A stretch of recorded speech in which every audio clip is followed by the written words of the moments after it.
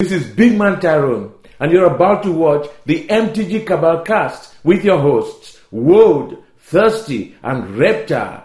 Sub to us on all your podcast networks at MTG Cabal Cast and YouTube. Alrighty guys, welcome to the newest episode of the Cabal Cast. We're going to do another kind of Q&A wrap-up episode here for some stuff that not necessarily big enough to make its own episode, but it's at least stuff that we thought was worth covering in kind of a downtime, including something that, speaking of downtime, some people may not have expected to be the case. So we'll go ahead and get started with that question I have for you, yes, Mr. Reptar, which is, why isn't the market turning like it usually does when crypto booms, economy floats, like happened during the first old school summer? Caveat, economy isn't doing great, obviously, but crypto is booming. Yeah. So right now we're in an awkward spot because the expected downturn through holiday season hasn't happened, and that's actually what most people initially think of when they think of this time of year, is just a little bit of stagnation and an eventual market downturn. We're not seeing that. What people expected to happen right around now, because of the external factors mentioned, the stimulus checks within the U.S. economy and the sudden boom in more popular cryptocurrencies, was we haven't seen a cash out of that yet and a movement into the collectibles market. So there's just been a lot of awkward stagnation and this kind of hesitancy to enter the market.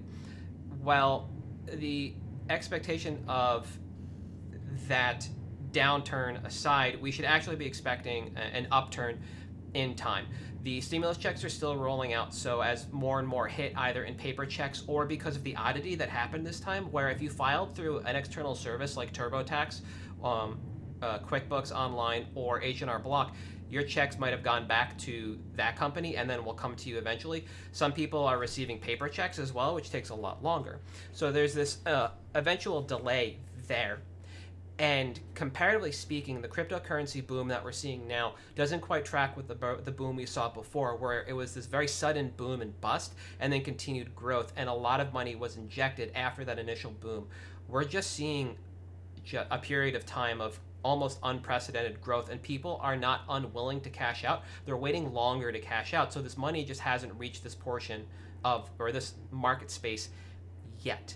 It is coming. There's a really good tweet series put up by Ed Wynn that actually went out today right before we started the cast. And in this tweet series that Ed put out, Ed mentions that the unprecedented amount of money put into the economy and the USD being less powerful coming up than it is now, and one should be moving into these collectibles markets. Why? Because it is coming. This is coming. This is expected. People are waiting on LTC, Litecoin. I believe it's Litecoin, to pop to over $1,400 a coin, and then that's when you'll see an incredible movement in that market, and then money flood in. So this is just kind of the calm before the storm, and if you were thinking about moving in, now is the time. To kind of parallel this, we've seen that Wheel of Fortune is almost gone entirely from the marketplace. It's reset to almost $1,000, I believe, for revised, if you look on the TCG seller portal. So that means actually having a TCG seller account and logging in, searching for Wheel of Fortune as if you're going to list it, and looking at those last sell prices, you'll see it's almost $700. Similarly, Earthcraft is also, again, moving towards unprecedented highs, and people are just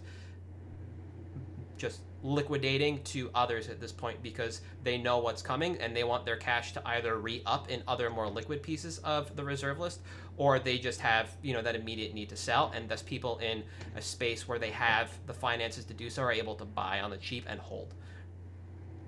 So I think you're also seeing a little bit of this boom just recently, and this was the case before where you saw it happen with the original old school boom. Obviously, everyone has heard about the Lotus that went up, that was over $1 million, then back down to $500,000. As it stands currently, it is at $700,000 for this PSA 10 Lotus that's signed on the case by Rush. And this is something that you see as the precursor to the rest of the boom happening. Yeah. Is you see this uber high-end, ultra high, this is clearly the chasest of chase cards in this market. Mm-hmm. And all of a sudden, here's a bunch of exposure to this. this is going to go really high, and then a bunch of other prices will follow. Yes. And this is the type of thing that, PWCC thrives on. As a big high item auction, you had the Trout 1 of 1 not too long ago go for 3.2. Last month, a Mantle went for 5.25. Oh, yeah, the Mantle rookie, yeah. And now you have this going for presumably 1 to 2 is what it will end up at. And I think, people who are calling for this to blow past Mantle's record that's ludicrous. I'm sorry, that's just not happening. For the first time that this item hits auction, absolutely. Prior to this, there was a high watermark item, and it was, I believe, the Beta 9.5. That actually moved hands publicly a couple of times. And when I say publicly, I mean that it was written about, and these auctions were done, public facing, and that would lend credence to the reserve list boom that we were seeing. So yes, absolutely. When this Lotus actually sells for a real number, that means people aren't just throwing fake bids at this to pump it, and we get that number, we get that sales record. Then we will see this floor on the reserve list kind of stabilize, and eventually things will just continue to move from there as people see this market as real and stable, and something that has kind of grown and cemented itself over time. And that's something we touched on much earlier in our history on the cast when we looked at the graded market and how, new to the space Magic was as a graded commodity compared to something like coins and other currencies. And that was, speaking of price tag for this, long, long ago, we had an episode about mature versus immature markets. And if you remember, our guest said that we had reached a mature market when we had our first card break $1 million. Yep. In auction, and I think we are about to see that, thanks to, all the YouTube personalities, TikTokers, whatever else that have brought eyes to it. So, kind of a good time to be in the market historically, anyways, to see the legitimacy there. Exactly, and you can see this is kind of the market holding its breath and waiting on this to really begin that move. But there are smaller moves being made behind the scenes. So that was the first big topic we wanted to catch up on this week overall, because it is kind of the overarching little finance bit for the season. With call time spoilers going, there's some stuff to talk about, but a lot of eyes on that, and that's where a lot of the finance drivers are right now.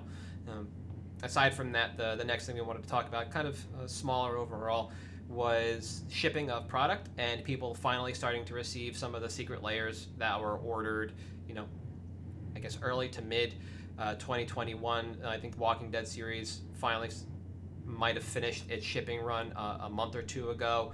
I think I got my oozes before some people got their Walking Dead, and that was like inverse of ordering. And I think Theros might finally be finished, the God series. And so the question overall is about just shipping of product and where do we kind of exist there, and the print run of product as a whole. So what I've heard from speaking with reps at a few different companies is they're not expecting a surge in sealed product. They're not expecting Kaldheim to be, like it was 2 years ago when we had War of the Spark and you just had unlimited product that you could get a hold of. That said, they're expecting more than they've seen recently, but it's not going to be just open season. It'll still be a somewhat limited product that'll be a little bit more difficult to get a hold of. Now, the interesting thing about that to me is they've caught up with Secret Lairs when they said they probably wouldn't ship out until late spring, early summer this year originally. And I think it's worth noting that that shift in production means one of two things. It means either Wizards has secured dedicated printing for Secret Lairs, or they have hindered product to print Secret Lairs to get them out ahead. Now, that's the more interesting of the two, because to me, it means they have either shorted product in the short term so that long term they can catch up. So that long term we may see Jumpstart again. We may see a little bit more Double Masters. We may see more of these sets that were just so short run because of the pandemic, or Commander Legends even. And that's interesting to me, because I think that all of these things that Mero said over the summer, don't worry, we know it's in short supply, it's a print to demand product. This may be them trying to hedge their bets on that.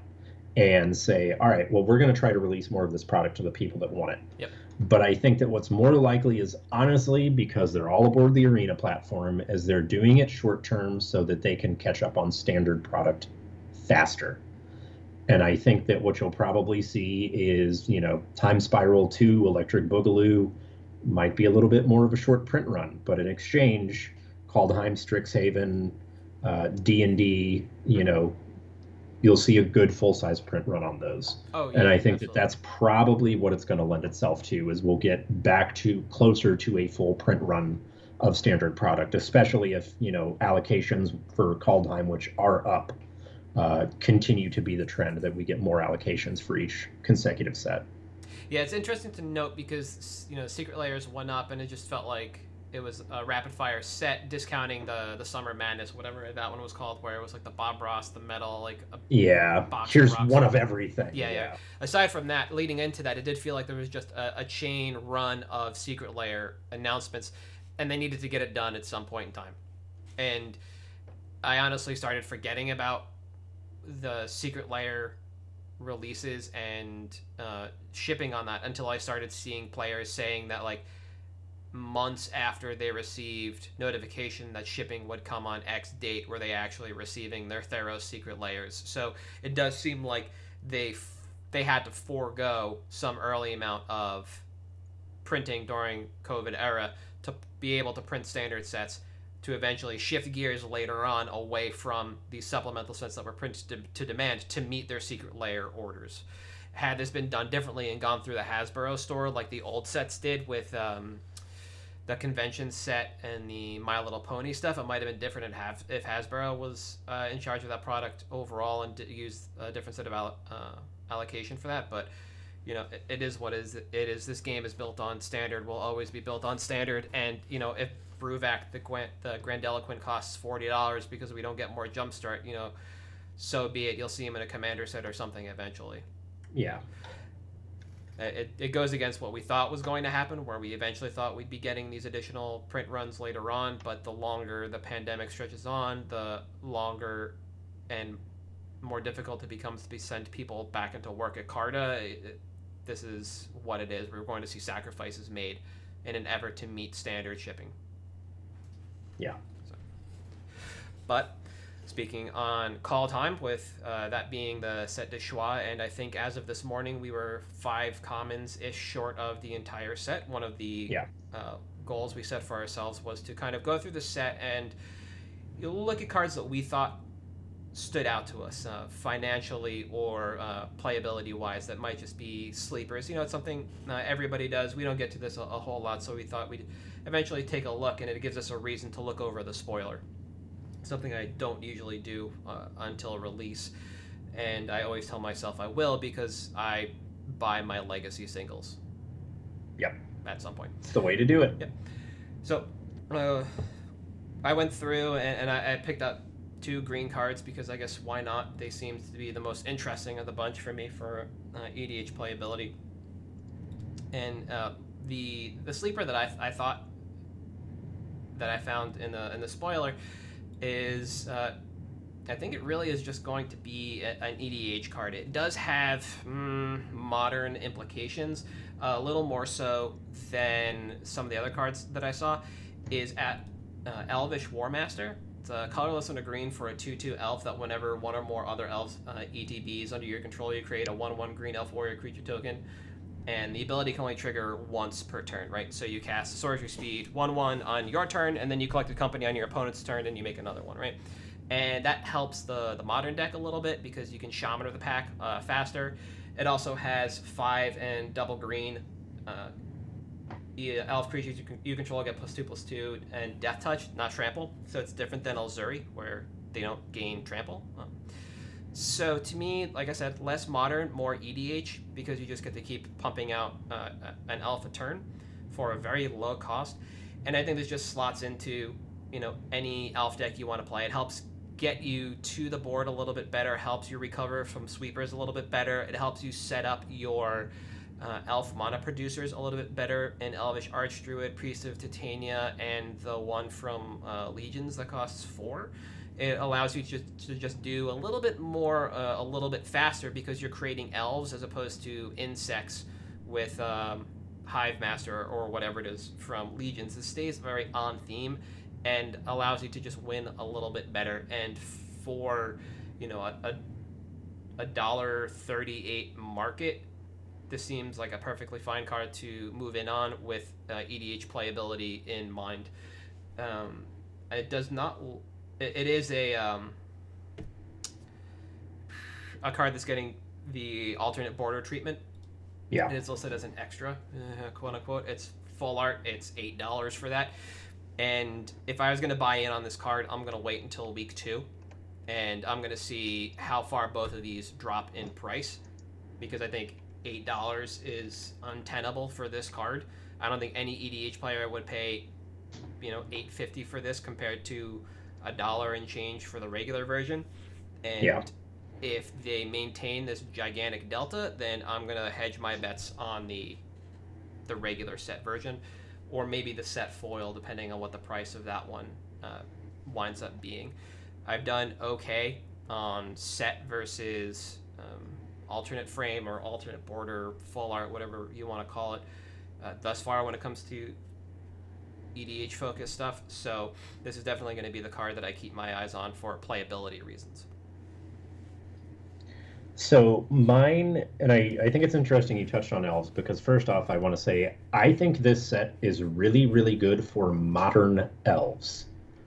The deck is periodically on the cusp of playability, on being tiered, and then will just disappear because it's just a couple of tools short. And I think that this set gives you some options on how to build that deck, with one of those options being my pick of Tyvar Kell. So card's $10. It's mythic and a new set that I feel like is going to be opened a lot. And the reason I like this card is because, yes, Modern Elves is very much like a combo deck. You storm a bunch of dudes out and you get there. Tyvar Kell gives it a little playability from the board because most of them are already black-green. Yep. It gives you a little bit more of a mid-range plan. And I think that that's good because it's something that the deck has missed, because it's kind of been like a glass cannon, because just a couple of pieces of, critical mass removal can just take the whole thing out. Yep. And I think that a card like Tyvar Kell, not only is it good for Modern Elves, I think it's just good for casual players. Yeah. It's an incredibly popular tribe.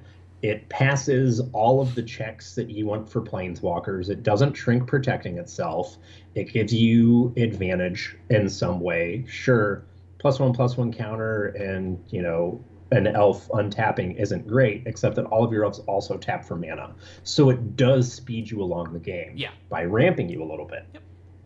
And I think that that's, something that's really clutch for that. I think $10 right now, I'm not mad at that, because I think this card actually sees a lot of play in Standard.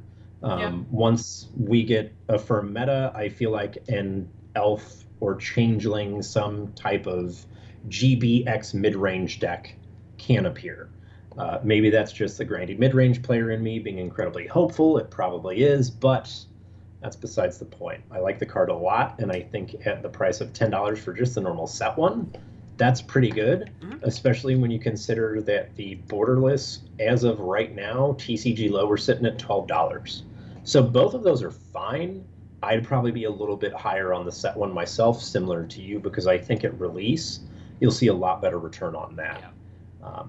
The other one I really like is I totally forgot about Tyvar Kell. I saw that come out, and one of the things I want to note, because this image is super blurry, is that this is just an amalgamation of really good cards. The passive on it is basically Cryptolith Rite, which was highly playable in that standard format. Now, you mentioned the plus to, adding a +1/+1 counter to an elf is kind of whatever overall, but untapping one of your big mana elves is incredibly useful. And then the 0 to create an elf warrior is not quite the same as is it Freyalise, that literally makes it a Llanowar elf, but it still is effectively the same thing with the passive. Overall, this does everything an elf deck wants, and there's a chance that this does slot into the Planeswalker slot in the sideboard of elves?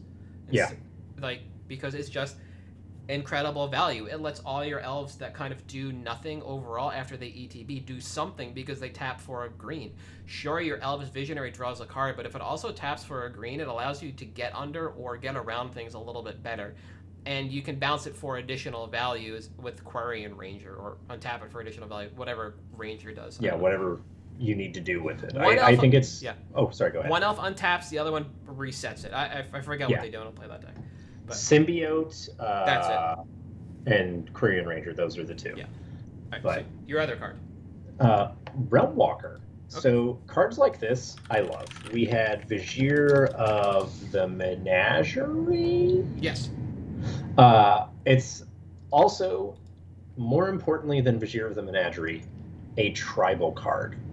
And as we've seen, tribal is really popular. People love their angel, life gain, vampire, goblin, ogre, dwarf, now that we have dwarves again. You know, whatever tribe you want. This is good because this goes into literally any of those tribal decks. Mm-hmm. And I think that is amazing because at $2 to $3 right now, it's only going to go down when the set comes out. And I think it's one of those things that is going to go up, such as Vizier, which is now sitting around, I think, $13, $14 low. And it slides into your Sliver deck, your Elves deck, your Beast deck, whatever. And I think that just means long term, it's kind of hard to lose on something like this. Top card to your library, you can look, you can play. Granted, it doesn't give it flash, but it does give you an extra peek. So between this and Oracle of Moldiah or whatever other kind of top deck looks manipulation you have going on, it's a decent spell. I think it's really good for casual EDH. I think that it's easily, in 8 months, a $5 card. Yeah, absolutely. The key difference between Realm Walker and Vizier isn't just the fact that Vizier costs one colorless more for an additional power and toughness. It's that Vizier allows you to tap mana of... You may spend mana as though it were mana of any type to cast your creature spells. So Vizier works better in something like Slivers because, your Myriad, your 5-color.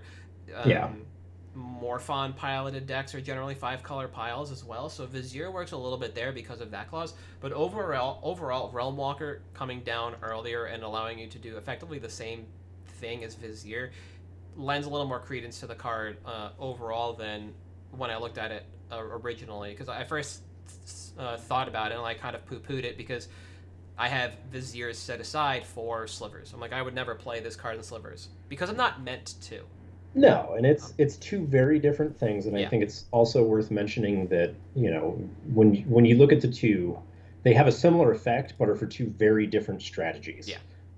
Obviously, Vizier, like you said, that's for a multicolor deck. You're not going to play it. It's, sitting at around... Sorry, it was 13-ish for the foil. It's $5 for the regular set one. But I think that's a much more niche card than necessarily a Realm Walker is, because that goes into any tribal deck that just happens to have green in it. Yep. Whereas Vizier, to me anyways, and maybe I'm wrong, is much more of a 5-color card. Yeah, I agree. I don't have a problem with Realm Walker or Vizier, but they definitely have their use cases. And they do overlap, absolutely. It's just, you can literally, everything is cheaper, and you can do it for less with Realm Walker than Vizier. So it just becomes this first look card. Why would I play Vizier in my 1 or 2 or even 3-color deck when I could play Realm Walker? It costs less financially and it costs less from a CMC perspective and does effectively the same thing in a deck of only so many colors. Plus, with a Chromatic Lantern, what does it matter? Just, there's that. The other card that I noticed, and this is my pick for like a financial sleeper, is I think it's pronounced Esika, Esika's Chariot.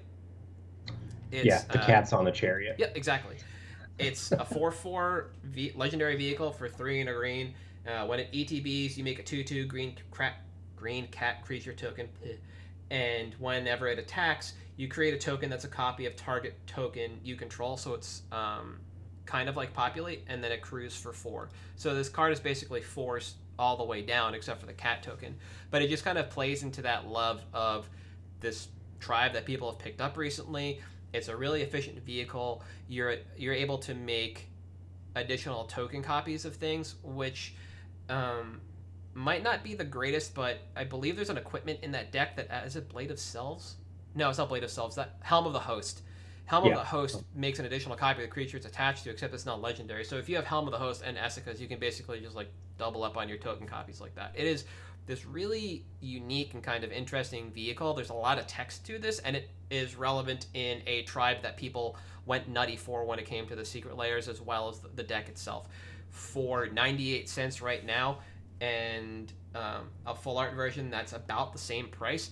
I really think you move in on the alt frame version because it's got the Celtic style frame to it, and you just kind of go in on this. Yeah. For somewhere between $1 and $1.50, and you just ride it out. There's a chance this gets reprinted in a commander set, but it is tied to a character, a named character, so it's going to lose a ton of reprint equity to that, and I don't. Also, the Celtic frame probably won't be reprinted in a commander set. Yeah, there's that. And the foil's $4 for the Celtic frame, so you could even, again, one of those things where I would probably wait until a week or two after release to move in on both versions. I doubt this really jumps up because it's been so low for so low, quote unquote, for so long, quote unquote, that I doubt this really raises anytime soon unless people just move into speculate. But this is my safe bet for speculation in this set, and it is purely EDH based. I don't think this has any kind of standard playability right now because people aren't doing anything with tokens, and making a 2/2 on ETB and then populating that singular token does not seem like a winning strategy overall. But there's a lot to do with tokens in Kaldheim that might change this. Doubtful though. It's also legendary, and it's not Heart of Kiran, so it is kind of difficult to say if this does see standard play, right, and this does get buoyed by a constructed format. Is this a 3 to 4 of in the same kind of way that Heart of Kiran was? Probably not. It's probably more like Sky Sovereign, where you run 2 at most. So. Yeah. I think it's the best part about it to me, because like you said, I don't think it sees playing standard. I think is the tribal aspect of it. The fact that it has that, well, this is a cute cat that's there in chariots, isn't it, right? They're marching down in a chariot. I don't know how. Tunes just a driving cat over here is going to take it home. Yeah. So that's when I went through the set, and I went through a lot of cards. I looked at all the sagas, and nothing really spoke to me. And I assume you did too, because I did have a saga on my playability list, and it's the Orzhov one because it's fetchable with Zur, and the level 3 on that is really good, where it's just a super cheap reanimation spell essentially. Yeah. But you got to go wade through 2 turns of crap, and I don't really think it's gonna break more than $2 or $3. A lot of the named characters already have a decent price, and I think they're all slam dunks for playability, the world tree, everything we've talked about previously in regards to the changeling aspect of the set and tribal synergies. And what spoke to me the most were these just like super low-hanging fruit where they just don't speak immediately to the rest of the set. They're just kind of sneaking in underneath. So. I think it's been interesting too. Like you talk about the sagas, the Orzhov one was good, and then Herald Unites the Elves was one that I looked at. But at 4 mana, is it the green-white one? That's a green-black one. Green-black. Mill 3, put an elf or Tyvar onto the battlefield. Oh, yeah. Put a +1/+1 on each elf you control. Like, that doesn't do anything for the elf deck that the elf deck doesn't already do better with Azuri. Yeah. So it's just not good enough. So, like you said, the sagas in this one, at least from what I'm seeing, are a little underwhelming.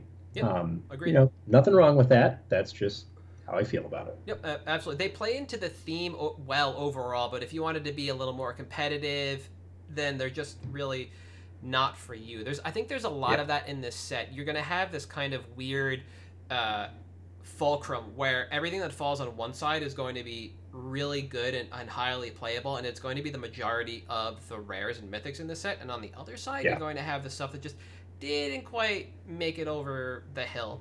And it's not that stuff isn't eminently playable, it's just not going to be as good as some of the other options or alternatives in this set, like the Is It saga for Giants. Like, it's a weird I don't even know. And there's like It's why isn't Izzet Saga attached to Giants when everything about Giants thus far has been Boros? Is one of the questions I have. I get the Frost Giant stuff, I really do, but it like support for Giants up to this point has been Boros, so it's like ham-fisted to kind of slam us with Izzet stuff. I don't know. Yeah, it's just I get that tribes change, color identities change, old fuddy-duddy, whatever, blah, blah, blah, blah, blah. But all of a sudden, just ham-fisted in there, they're both of these things, no subtlety to it at all. I don't know. Whatever. The last thing I'll say about this set is that from start to finish, everything has looked pretty good, and it's good enough to have Ben Blywas come out of retirement and start writing finance articles again. Yeah. So he announced his return to that series after I don't even know how long off on Star City Games. So hopefully he gets back to get this off my desk, but we'll see. I don't know if he has enough tinfoil left, but probably not. So picks for the week? Yes. Right. You want me to go first? You want to go first? I'll take it away. Okay. So this is kind of piggybacking off of my pick 2 weeks ago, which was Foil Planar Collapse. Foil Impending Disaster. So this is something that I just periodically, I'm like, do I want to grab some of these foils? I like this card a lot. I love land destruction. I think it's fantastic. Everyone hates playing against it. They get really salty, and I'm just like, guys, just build your deck, like run Crucible or, something. Anyways, the reason I'm picking this card is similar to Planar Collapse. But with one difference. This card has been reprinted as a non-foil with an old border. So we have a little bit more eyes on this card already because of, I believe it was the Mystery Booster version of it that came in non-foil. So right now, TCG low on these foils is sitting at about $10. There's only a couple left. Sorry.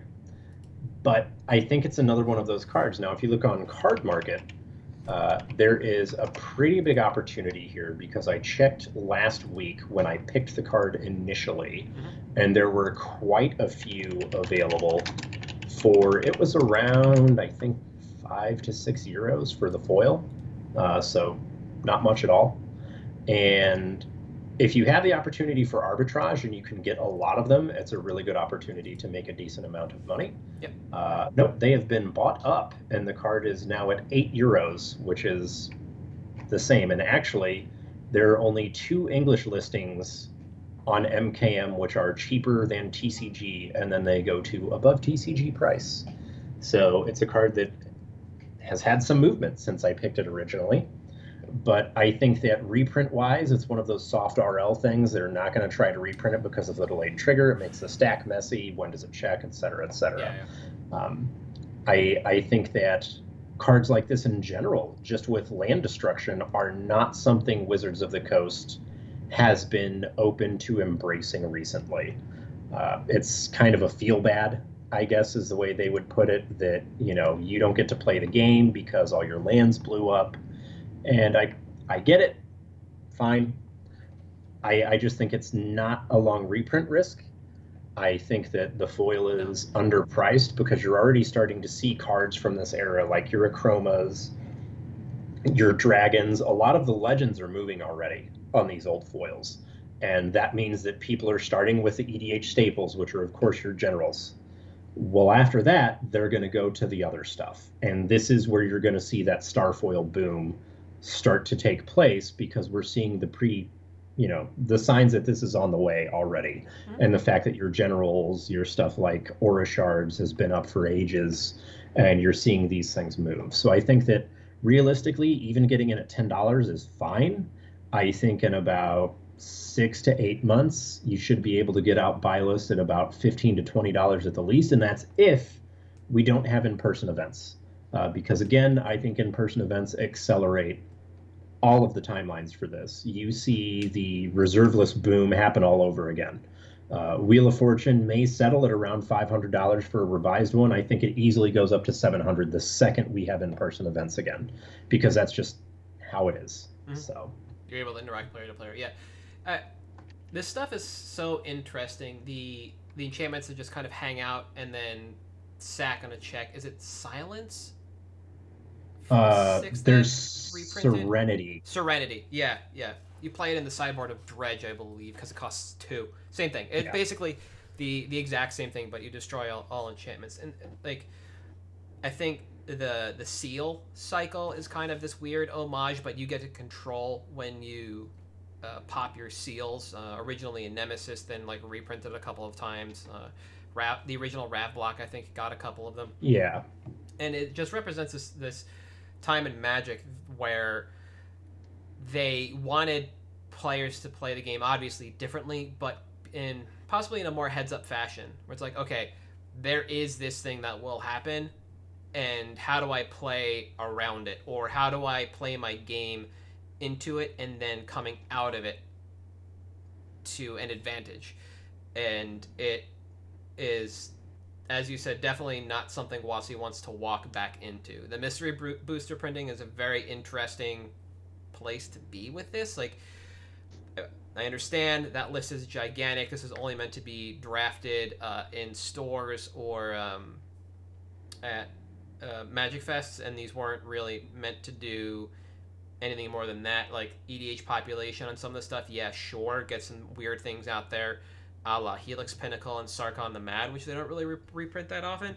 But when Sarkhan the Logo. Yeah.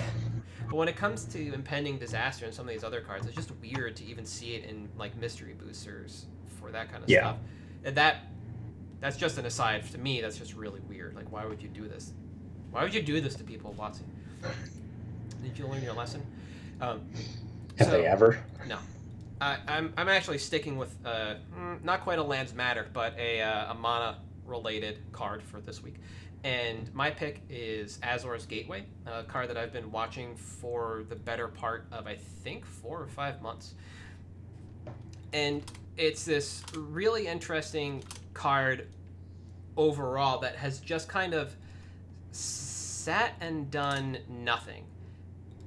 I originally thought it was just kind of EDH stagnation a la the rest of the year, but it turns out that this instead is just a card for the Invisibles. There's not a lot of data surrounding this card. It is primarily played just super casually. But as a card itself, it lends itself to any strategy that wants to control the board well enough to float their life total, or just keep your life total high and then eventually flip it for advantage. The small amount of results that we see on EDH Rec for this basically lend themselves to this theory, and you can see that the generals are all over the place, including almost all the Eldrazi. There's some aggressive stuff here, like Traxos, and who the F knows what's going on with Karn. You can build that any way you want. And there are even results for it on MTG decks in constructed formats. People have played this in Historic because it allows you to just turn the corner incredibly. So, as I mentioned, not really a reported EDH card, purely a kitchen table card. So it's difficult to monitor the usage of the card overall. And the overall strategy, like I said, is going to be the same. You turn the corner and you just start slamming haymakers. So the overall makeup of these decks actually, after a certain point, becomes very similar. So attached to this card, as I mentioned, the Eldrazi were generals. Those are also in the deck.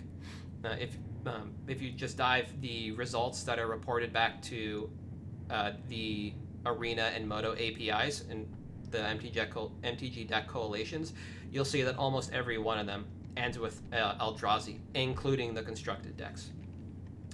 That's it. That is the top end of this deck. And Azor's Gateway being colorless allows you to do this everywhere. You don't have to worry about Gaia's Cradle or Serra Sanctum or playing an elf list that allows you to just go super wide on elves and just tap into it. Nope, you get Azor's Gateway, you get Eldrazi.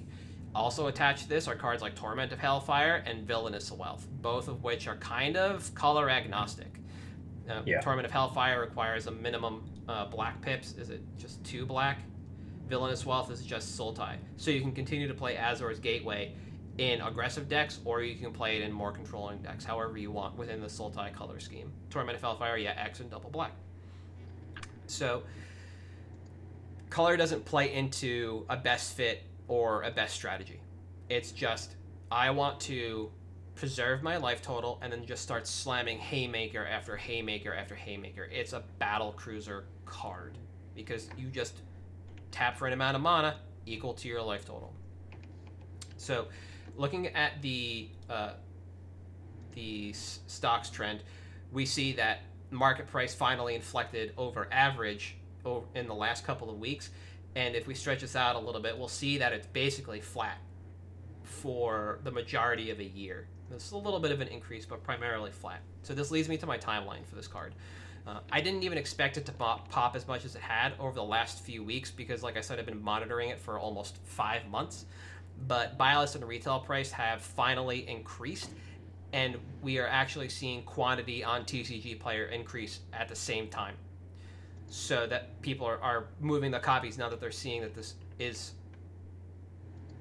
a card with demand. There are people finally moving on this card after a long enough time, or the low-hanging fruit have been pulled away, and now there's a real price associated with this. People that were listing low just to either move cards and bump their stores, or just move inventory because they wanted it gone and it was stagnant for a while. So now that those anchors are gone, we see a price flow. Now, I don't expect demand to continue at this current rate, but I do expect it to carry the price towards $6 retail threshold before tapering off and cooling the price increase overall. And I would suggest that if you can get in at 5, plus or minus a little bit, my expectation for exit to buy list is going to be around 9 months from now in Q3 2021. That is to say, as long as we don't get anything else that obviously pushes something like Azor's Gateway. It doesn't require a lot of build around effort. Just play the game of Magic with cards, from lands to things that cost 5 or greater, and you're fine to flip it.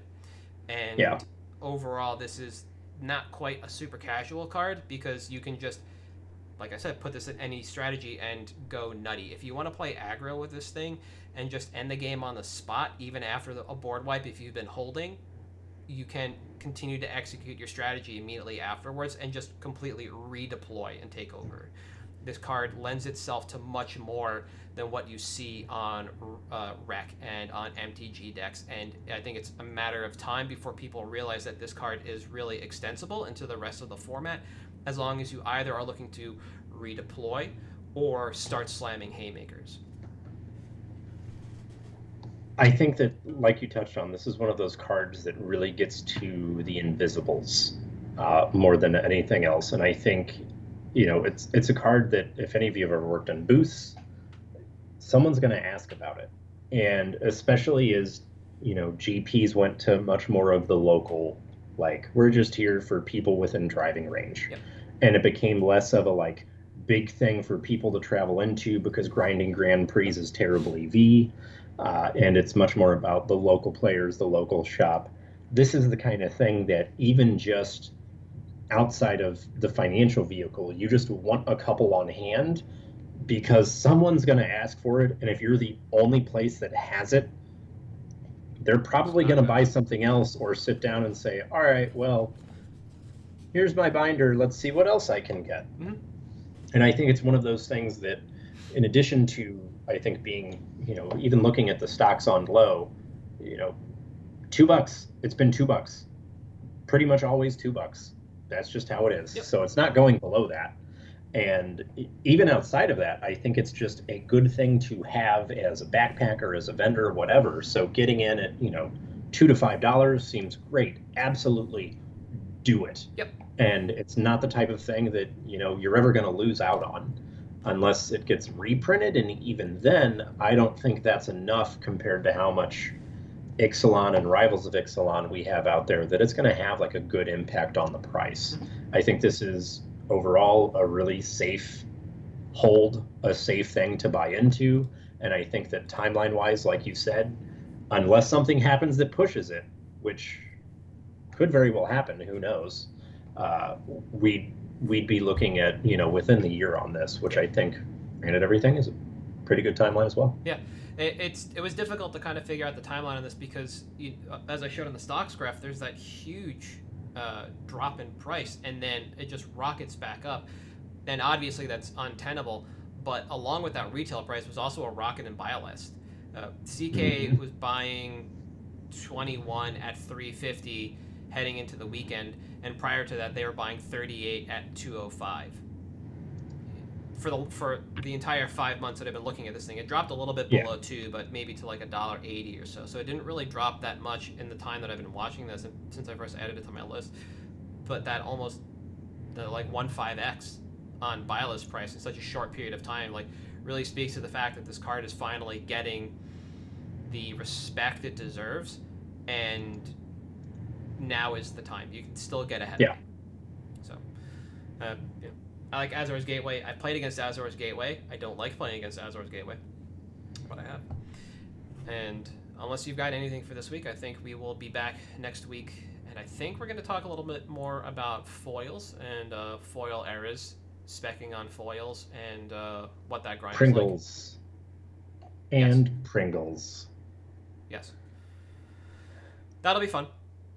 But for this week, we are at MTG Cabalcast on Twitter, YouTube, Patreon, Facebook, Spotify, Stitcher, Audible. I am at HallTime Reptar on Twitter. You are at Thirsty Sizzler. We'll see you guys next week.